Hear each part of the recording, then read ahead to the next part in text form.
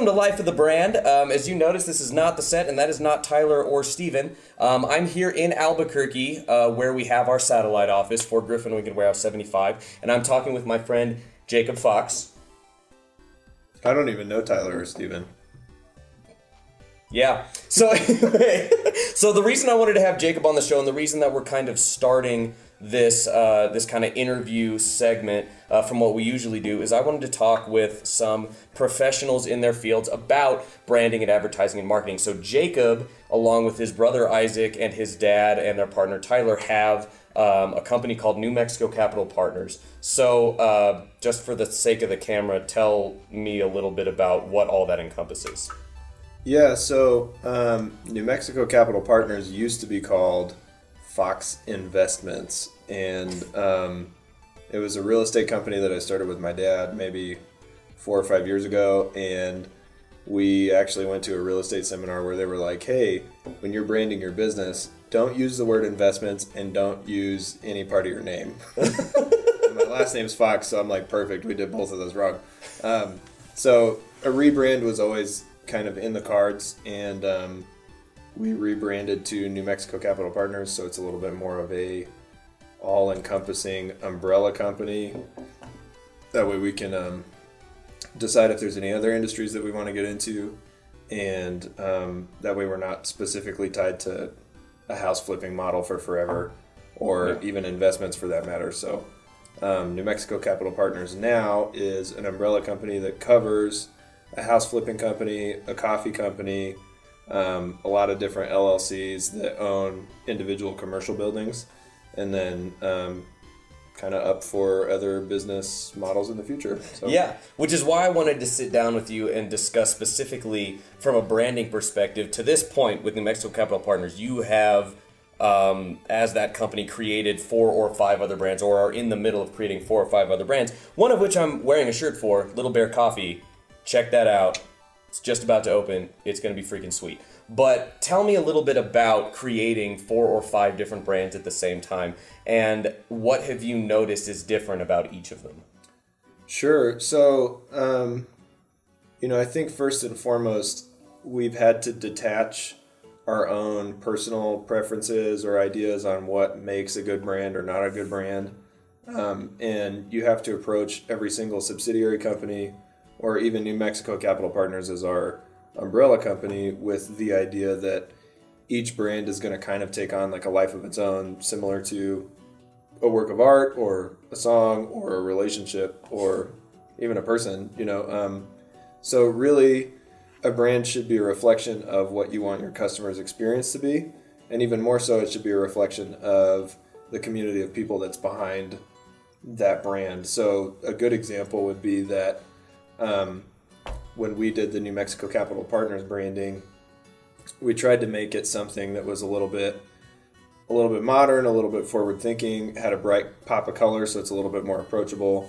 But we used a graphic designer who also did photography on every single one of our home flips, for like before and after photos and listing photos and all that kind of stuff. So, we were very intentionally trying to include people that we were already doing business with, understood our business, understood some of our goals.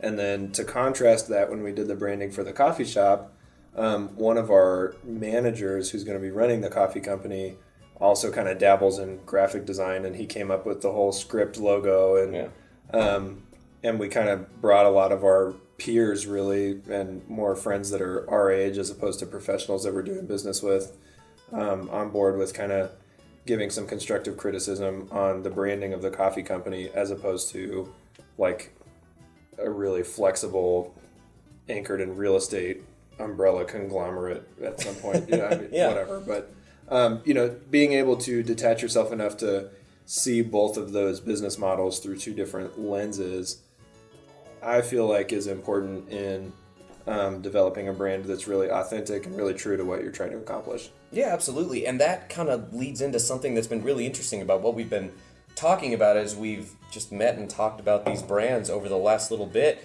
Each brand has really become a character. Yeah. And you've been viewing each of these brands as a character in a larger story. Sure. So I think that's pretty cool, because then at that point, you're able to bring in people that are involved directly with it, that know what that character is, that already understand an essence of that character to develop the brand around. Yeah, and then if you approach each one of your brands by being more the editor instead of the creator in the content, right? To where you can sort of make sure that the excellence of each brand, or the refinement, or the fact that it's embodying the culture of your business, I guess, you can still be the person that oversees all those things and make sure that you feel like those goals are being accomplished throughout the creation of your brand. But you don't have to be the person that's like in the trenches creating the brand every single time, and you can pull in different groups of people to help contribute to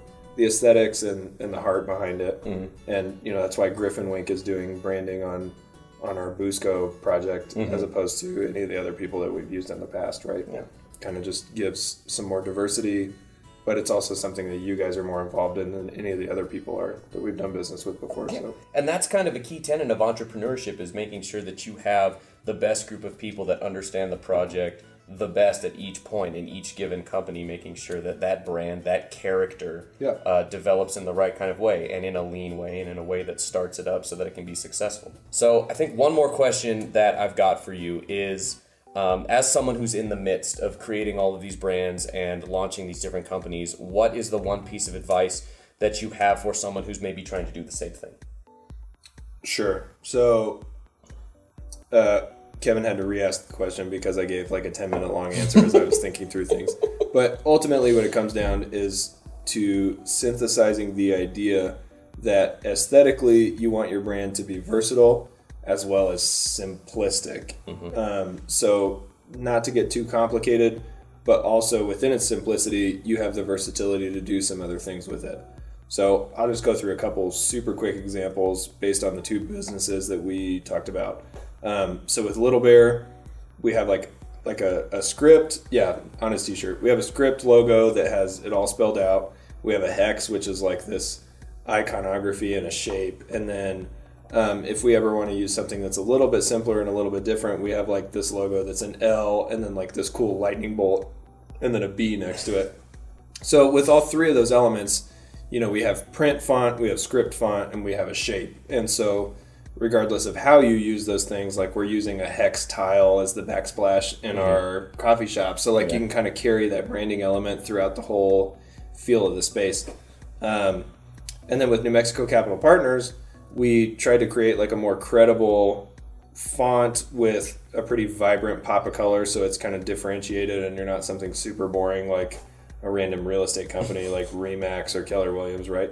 But then if we ever come up with some other subsidiary companies like New Mexico Capital Development or Capital Consulting or something like that, you could change the M to where it's a different pop of color, but it's all very similar in the branding to where all three of those things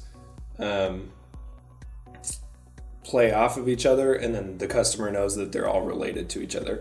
So I guess keeping in mind the simplicity and versatility, you just want to cater to your customer demographic and make sure that they are approaching your business with the correct preconceived notions of what you do and who you are and why you're doing those things. Well said, man. Thanks, Jacob, for sitting down and talking just for a few minutes with us. Don't know yet if this is going to be a standalone episode or if I'm throwing it back to Tyler and Steven in the studio. So Tyler and Steven, back to you, maybe.